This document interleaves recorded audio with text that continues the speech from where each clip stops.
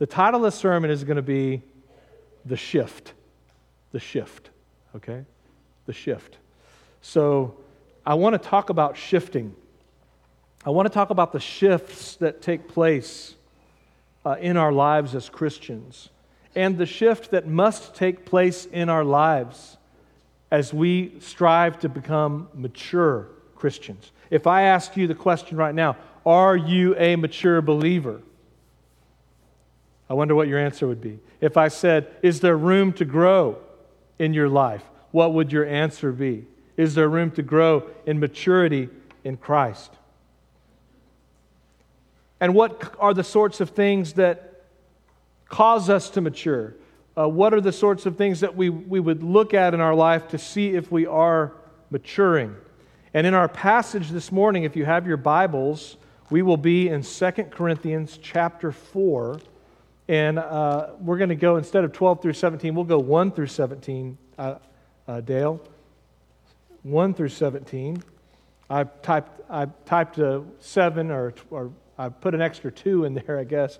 We'll be 2 Corinthians chapter 4, and we'll take the first... actually, that's wrong. We're going to do 1 through 12. I'm sorry, 1 through 12 will be our text, 1 through 12.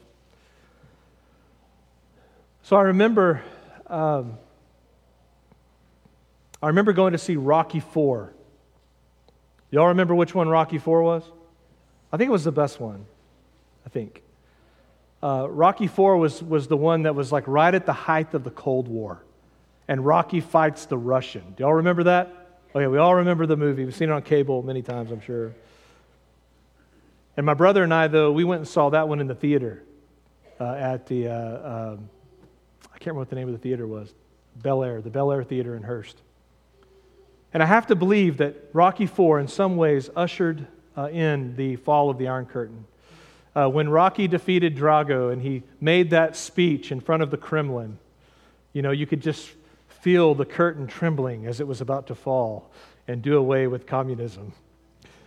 But what we loved about Rocky was that Rocky had courage. Rocky didn't quit. Rocky was down, but he was never out. Rocky fought for the people he loved, and Rocky was never alone, was he? Who was always there? Yo, Adrian, right?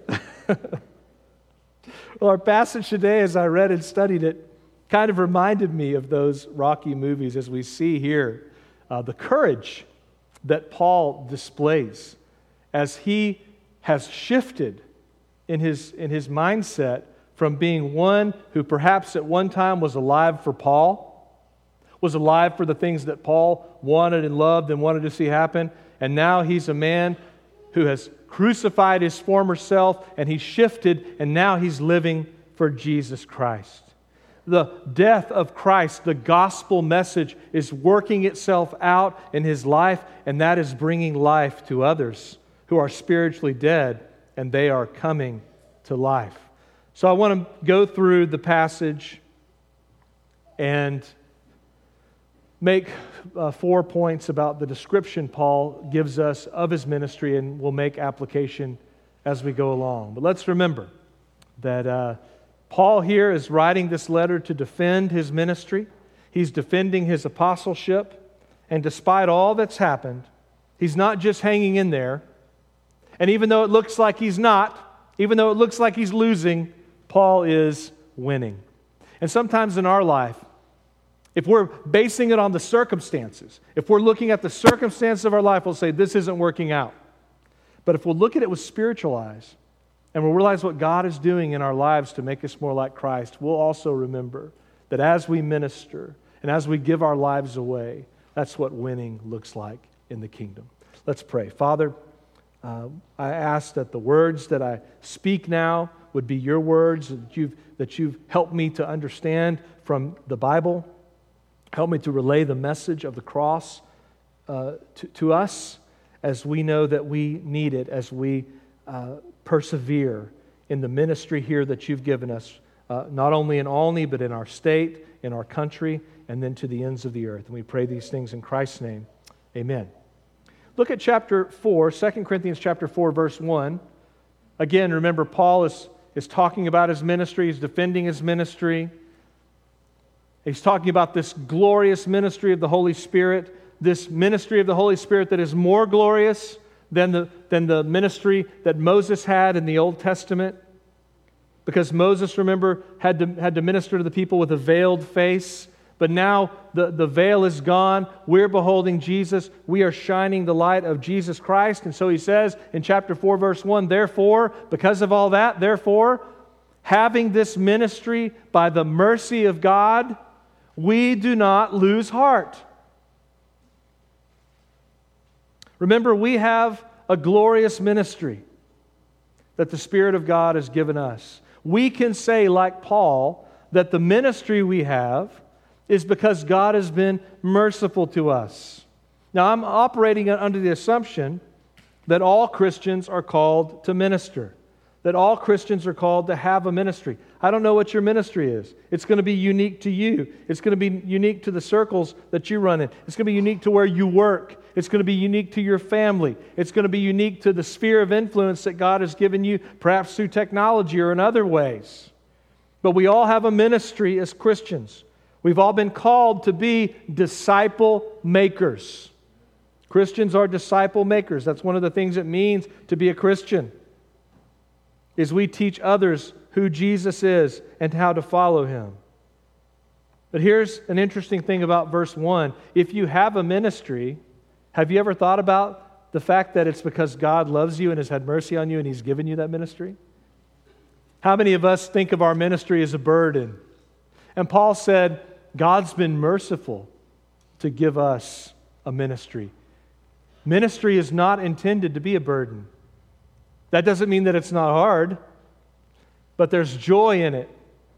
Or we could say, God, thank you for blessing us with this ministry as a gift. It's a way, the ministry God has given you, if you will fulfill it. You've been called to Christ, you've been called to make disciples. If you will fulfill your ministry that God has given and provided for you, this is a way that He is going to allow you to mature in your faith and to grow and to be sanctified. Think of that.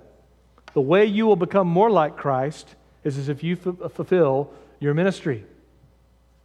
And until you view yourself as a minister in the kingdom of God, until that shift has taken place, you will not mature in your faith. You can't follow Jesus and mature in your faith if you don't do what He's told you to do. We'll always be an immature church. We'll always be an immature people. As long as there is an issue of obedience to the Master, we're not going to mature.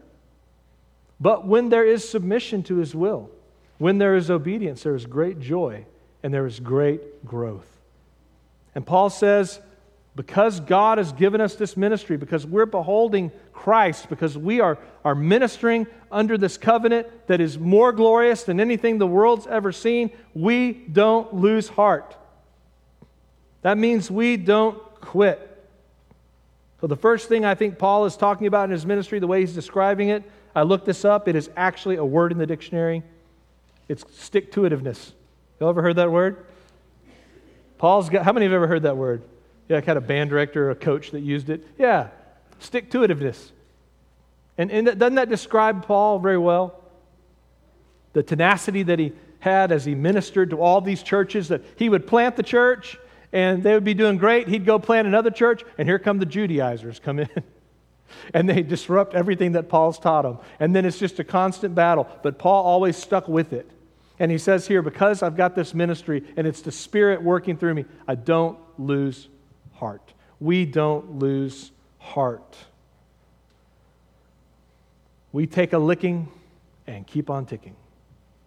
And look what he says in verse 2. We've renounced disgraceful, underhanded ways. We refuse to practice cunning or to tamper with God's word, but by the open statement of truth, we would commend ourselves to everyone's conscience in the sight of God. Here's the defense. What is he saying? He said, we don't lie, and we don't have anything to hide, and we don't twist God's word, and we're transparent. We're not lying to you about having to change our plans. When we said we had to change our plans and we couldn't come to Corinth, we told you that, and that was the truth. We're the good guys. Even though you've rejected us, for those who are disgraceful, underhanded, cunning, twisting the word, and sneaky, those are the people that you're holding up and saying, Paul, why aren't you like them? And Paul's saying, because we're not like this. Because we want to be honest in the sight of God in the things that we do.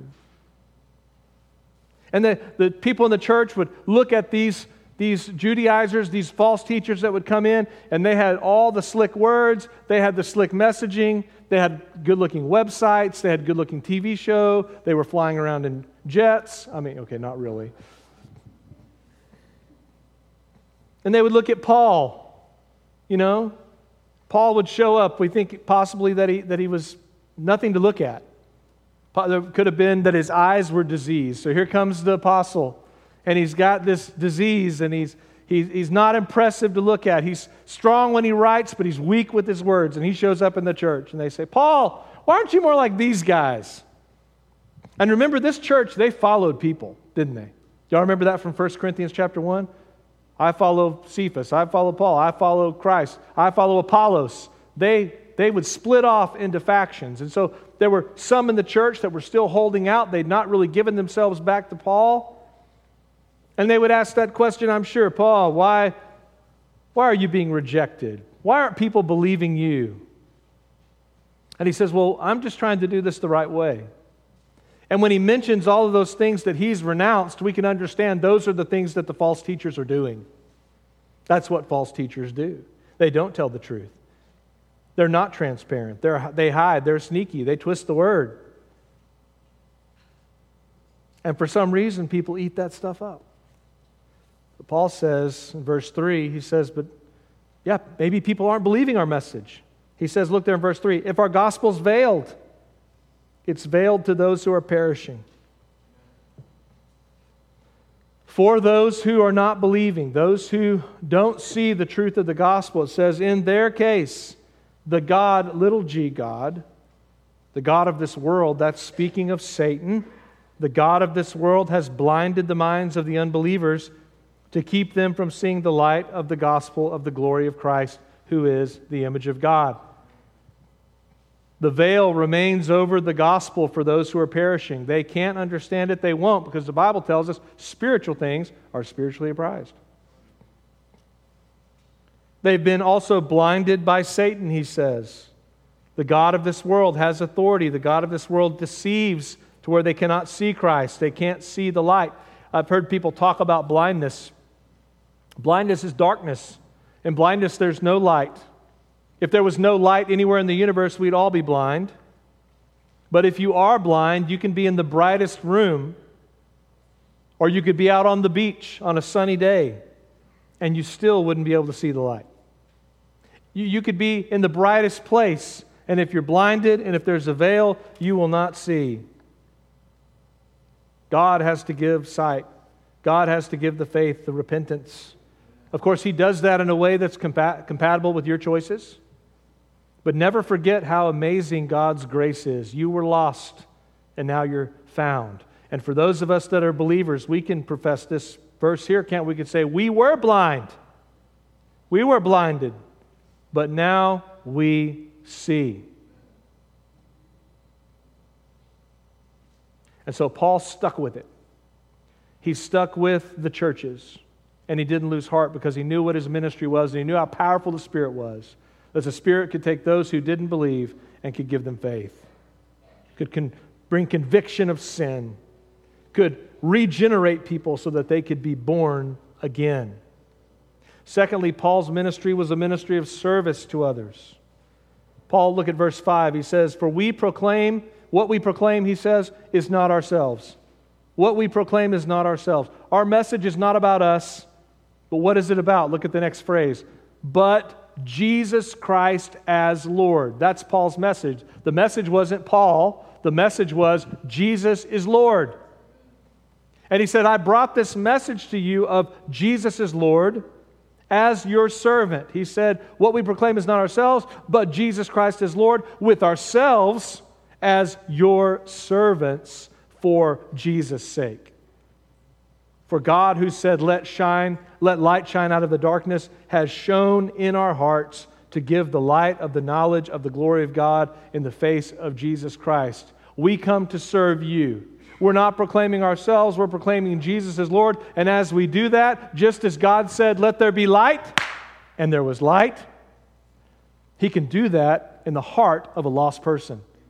Paul knows that as he preaches and he brings Jesus as Lord. If he brings Paul, if you bring anything else other than Jesus as Lord, if you bring anything else other than gospel, you're just going to win them to whatever that is. So you could say, okay, we're going to have, we have a great praise team, we have great music, but if you win people to music, what do you keep them with? Music. If you win people with slick, what do you have to say? You have to stay slick. But if you come with the simple message, the one that God works through is the one where you come as a servant. You humble yourself. You're not trying to make something great of yourself. And you just say, Jesus is Lord, and you preach the simple gospel. Then just as He says there in verse 6, just as God said, let there be light, that's what's going to happen. That knowledge of Christ, the Spirit, that more glorious ministry, don't forget what we've learned in chapter 3, that more glorious ministry of the Spirit is going to work. And people are going to be saved. The veil will be lifted. People will see the light. They will be given sight. And we proclaim that good news that people can know God. You can know God today. Perhaps even through this message, as I've preached it, you've said, I need to believe that. There's shifts as I'm talking about. And the first shift would be that you shift from I don't believe, maybe to I want to believe. And then maybe from I want to believe to I do believe. And then you realize something as you make that shift and you come to Christ, as Paul talks about his ministry here in this chapter, in this paragraph, that ministry is hard and that it will be marked with suffering, and you will have to pay the price to follow Jesus Christ and minister in His name.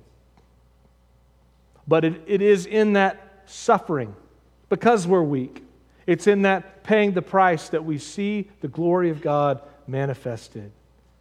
Look at verse 7. He says, we have this treasure in jars of clay to show that the surpassing power belongs to God and not to us. We are afflicted in every way, but not crushed. We are perplexed, but not driven to despair. We are persecuted, but not forsaken. We are struck down, but not destroyed.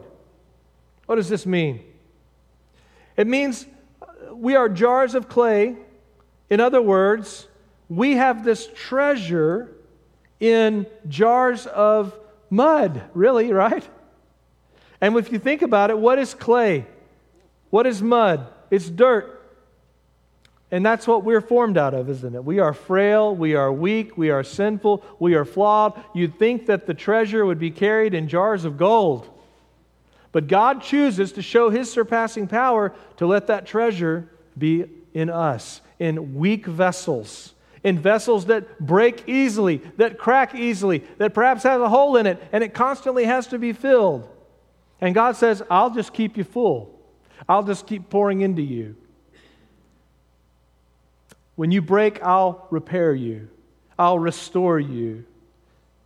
And these weak vessels that we are the kind of vessels that bring God glory. And so Paul says, yes, you think that you think that the apostle, the minister to you, should be a jar of gold, that I should be perfect, that I should be strong.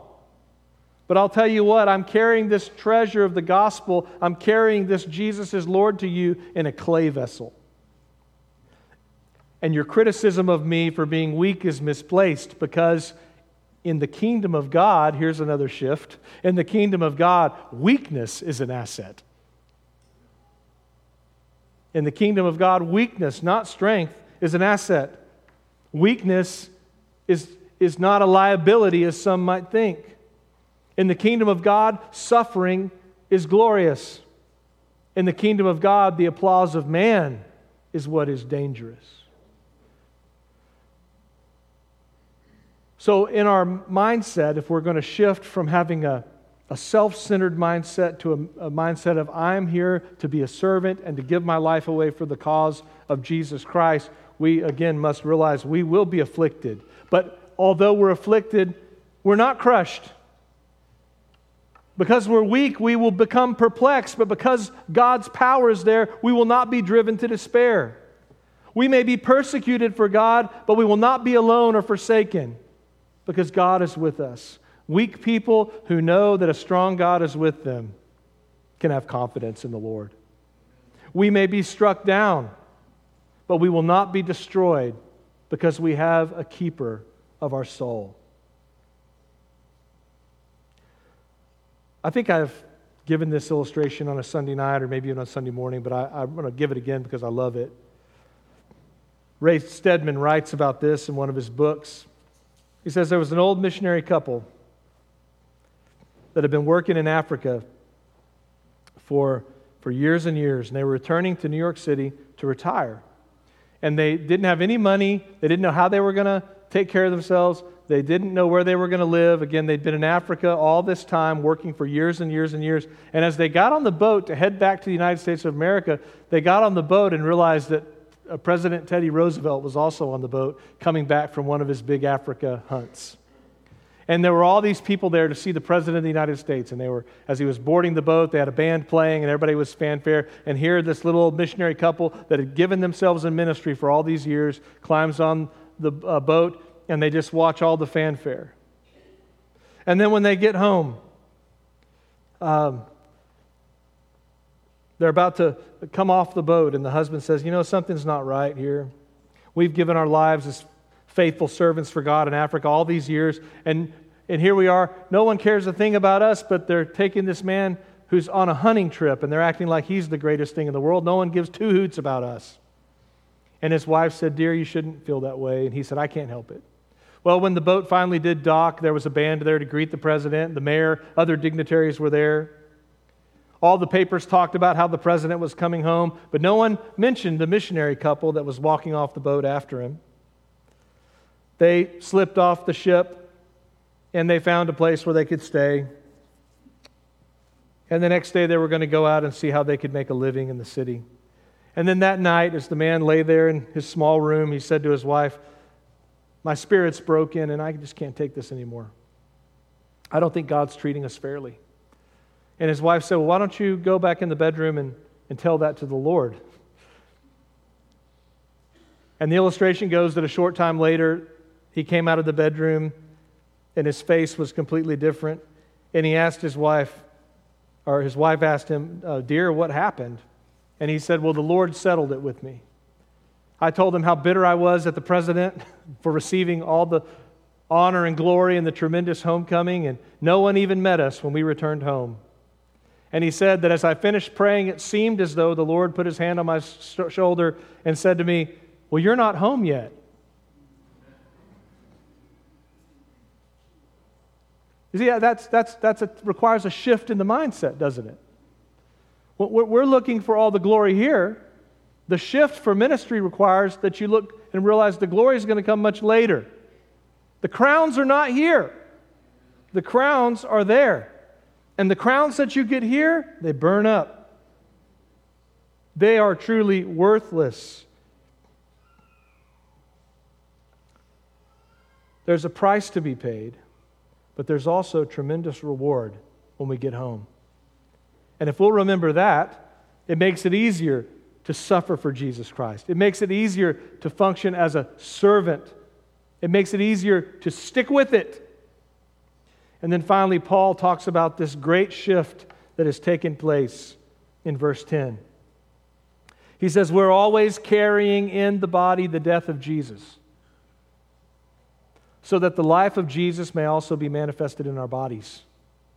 For we who live are always being given over to death for Jesus' sake, so the life of Jesus may be manifested in our mortal flesh. So death is at work in us, but life in you." The ministry mindset has to take hold in a believer. Paul says, we're carrying the body, we're carrying in our body the death of Jesus, so that the life of Jesus may be seen in us. We have to carry the gospel. We have to carry the death of Jesus. We have to carry the message And as we carry that message of death, the death of Jesus, the life of Jesus is manifested in us. That means that when people see you, when you're living for Christ, they see Jesus. Paul says it twice there. He says it once in verse 10. He says it once in verse 11. That Jesus, the life of Jesus, manifests. It's made visible in us, even though we're just jars of clay. People can see Christ in us. Is Jesus manifested in you? Do you love others? Do you minister to others? Has there been a shift from selfishness to selflessness? Are you incarnating, are you being Jesus, the hands and feet of Jesus, for others to see? So that when people look at you, they see Christ and not you. Because you've passed away. Death is at work here. Your life is ending. And when your life ends, that's when Jesus manifests. So you can have eternal life, and so others can see Christ in you. So I hope that shift has taken place in your walk with Christ.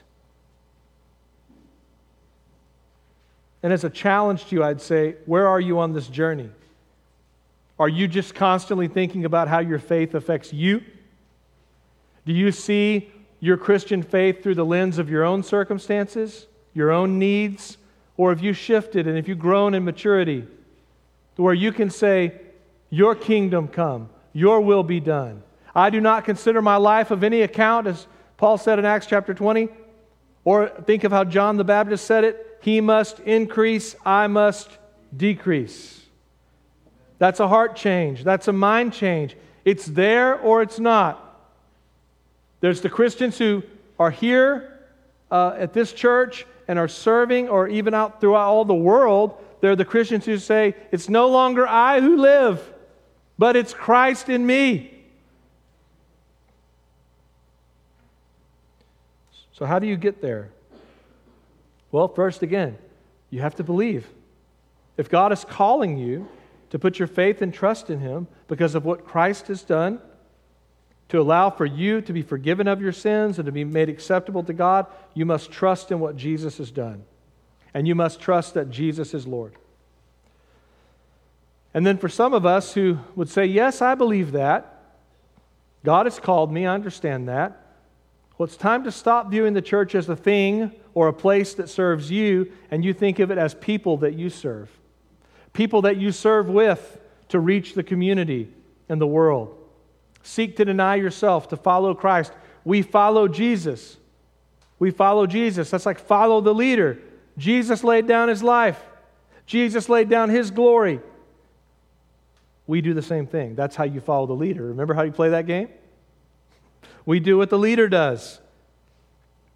And as we come to this, as we kind of hit chapter 3 and we move through all the way to really chapter 7, I've been reading this passage, this section of the book, and saying, what is going on here? What is Paul saying as he defends himself? And I think this is the key idea here, where Paul's saying, this is the kind of ministry that's been blessed by God. It's not what y'all think it looks like. It involves me understanding how God is working and thinking about what my life is really all about. So that means everything in my mind has to change. It's like this, and it has to shift here.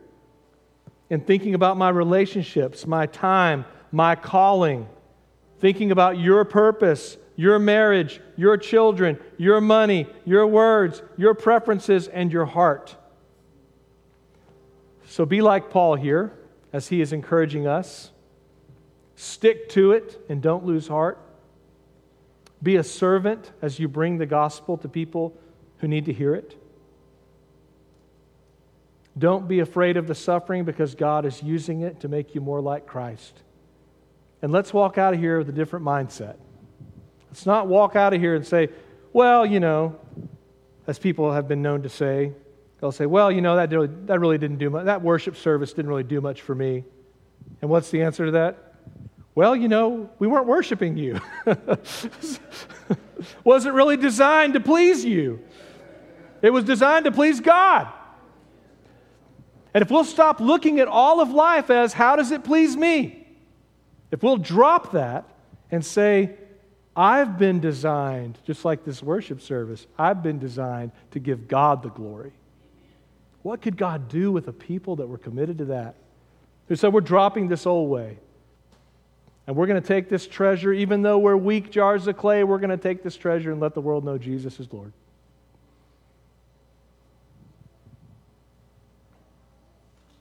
Start asking God to do things like that in your life. It's dangerous, isn't it? So He'll answer that prayer. He'll answer the prayer. He'll answer the prayer. If you say, God, leave me alone, you know what He'll do? He'll leave you alone. But if you say, work through me, use me, I'll be a vessel for you, there's no telling what He can do. It's more than we could ever ask and more than we could ever imagine.